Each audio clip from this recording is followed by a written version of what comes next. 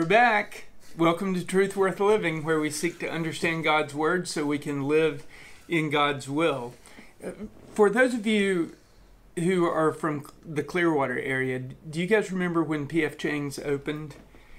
They opened at the Countryside Mall, and if you remember correctly, you couldn't pry your way in there with a crowbar. But at the time, we didn't know that. So for Mother's Day and for my birthday that year, right after they opened, we decided to take our entire family there for dinner.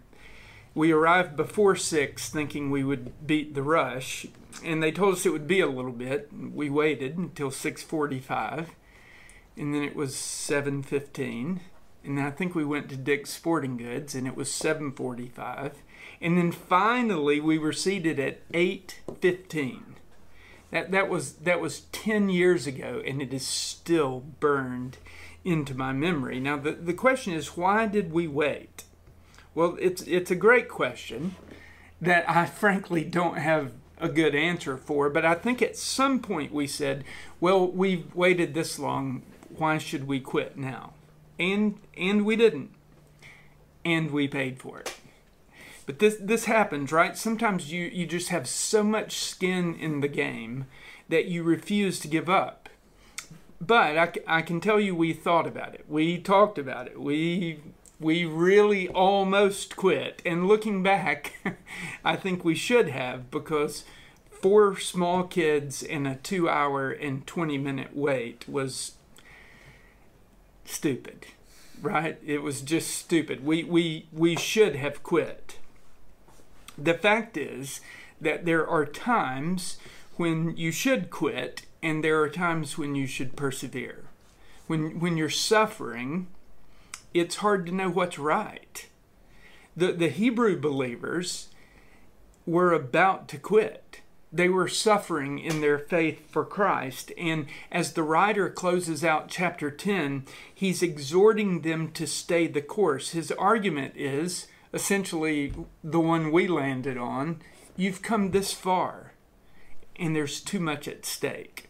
Look at Hebrews chapter 10, beginning in verse 32. Remember those earlier days after you had received the light, when you endured in a great conflict full of suffering? Sometimes you were publicly exposed to insult and persecution. At other times, you stood side by side with those who were so treated. You suffered along with those in prison and joyfully accepted the confiscation of your property, because you knew that you yourselves had better and lasting possessions. So don't throw away your confidence. It will be richly rewarded. You need to persevere so that when you have done the will of God, you will receive what He has promised. For in just a little while, He who is coming will come and will not delay. But my righteous one will live by faith, and I take no pleasure in the one who shrinks back. But we do not belong to those who shrink back and are destroyed, but to those who have faith and are saved. Now, his argument is essentially this, and he's right. Why quit now? That they had come so far and suffered so much. So why would they drop out of the race so close to the finish line? He believes they'll stick with it if they just remember their suffering, what following Jesus brought them and what it cost them. When they first came to Christ, they were tested with great suffering. They were anathema in their Jewish community, cursed, and so they had to break from their family, their friends, and their traditions to embrace Jesus as the Messiah. And he encapsulates their suffering in verses 33 and 34. Listen what he says. Sometimes you were publicly exposed to insult and persecution. At other times, you stood side by side those who were so treated. You suffered along with those in prison and joyfully accepted the confiscation of your property. Think about that. All their stuff was taken away from them. Why? Because you knew that you yourselves had better and lasting possessions. Now, what he's saying is part of the suffering was direct and part of it was indirect. Whether they suffered directly through persecution and the confiscation of their property, or it was their brother and sister that suffered, they were in it together, standing side by side for the gospel. That's one of the benefits of the Christian community, right? It possesses a sympathizing spirit that rallies around its own, representing the hands and feet of Jesus.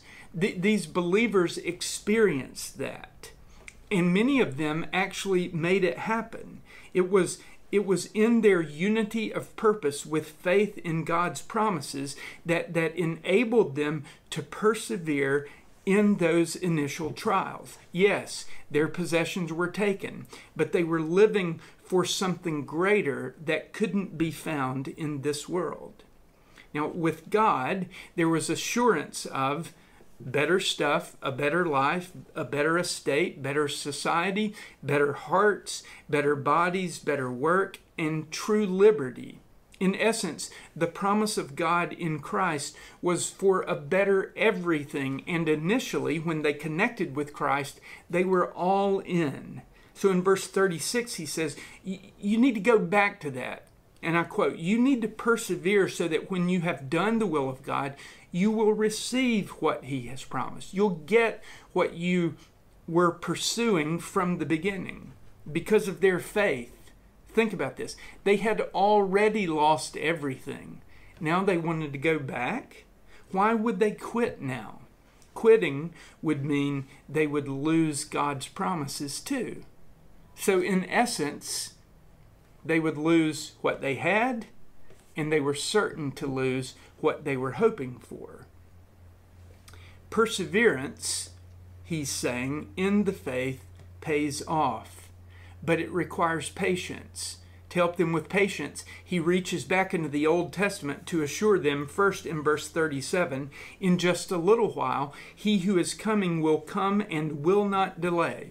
His first assurance to them is that Christ, the victor, is coming back. While there's no guarantee that it's going to happen in their lifetime, it is a guarantee he's coming back. And even if it doesn't happen before they die, they would see him face to face and enter the hope of his victory. It was assured.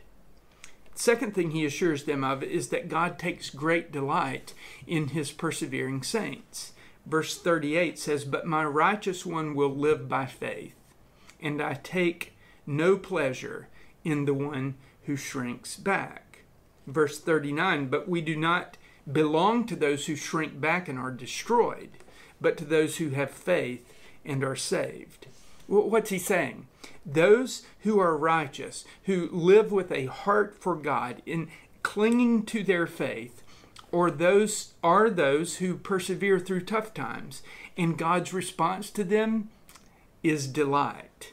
But on the other hand, if they quit, God takes no pleasure in them. He says actually God takes no pleasure in those who shrink back. Why? Because they didn't really believe. Okay, they weren't a part of the band of brothers who had given their heart, soul, and mind to Jesus Christ. They were just those who were associated with the faith. And what he says is, they will be destroyed. But those who have the witness of the Holy Spirit and the fruit of the Spirit of patience, and they choose to persevere, that group will be saved and will enjoy all the promises that God delivers to his children. Now that's truth worth knowing, and it's certainly truth worth living. Thank you so much for joining me today, and I look forward. Tomorrow night we're going to start our Bible study in the book of Philippians, and then on Sunday we're going to start a great series on the life of Abraham. So I'm looking forward to seeing you with a message from God on my heart in both of those studies. Have a great day.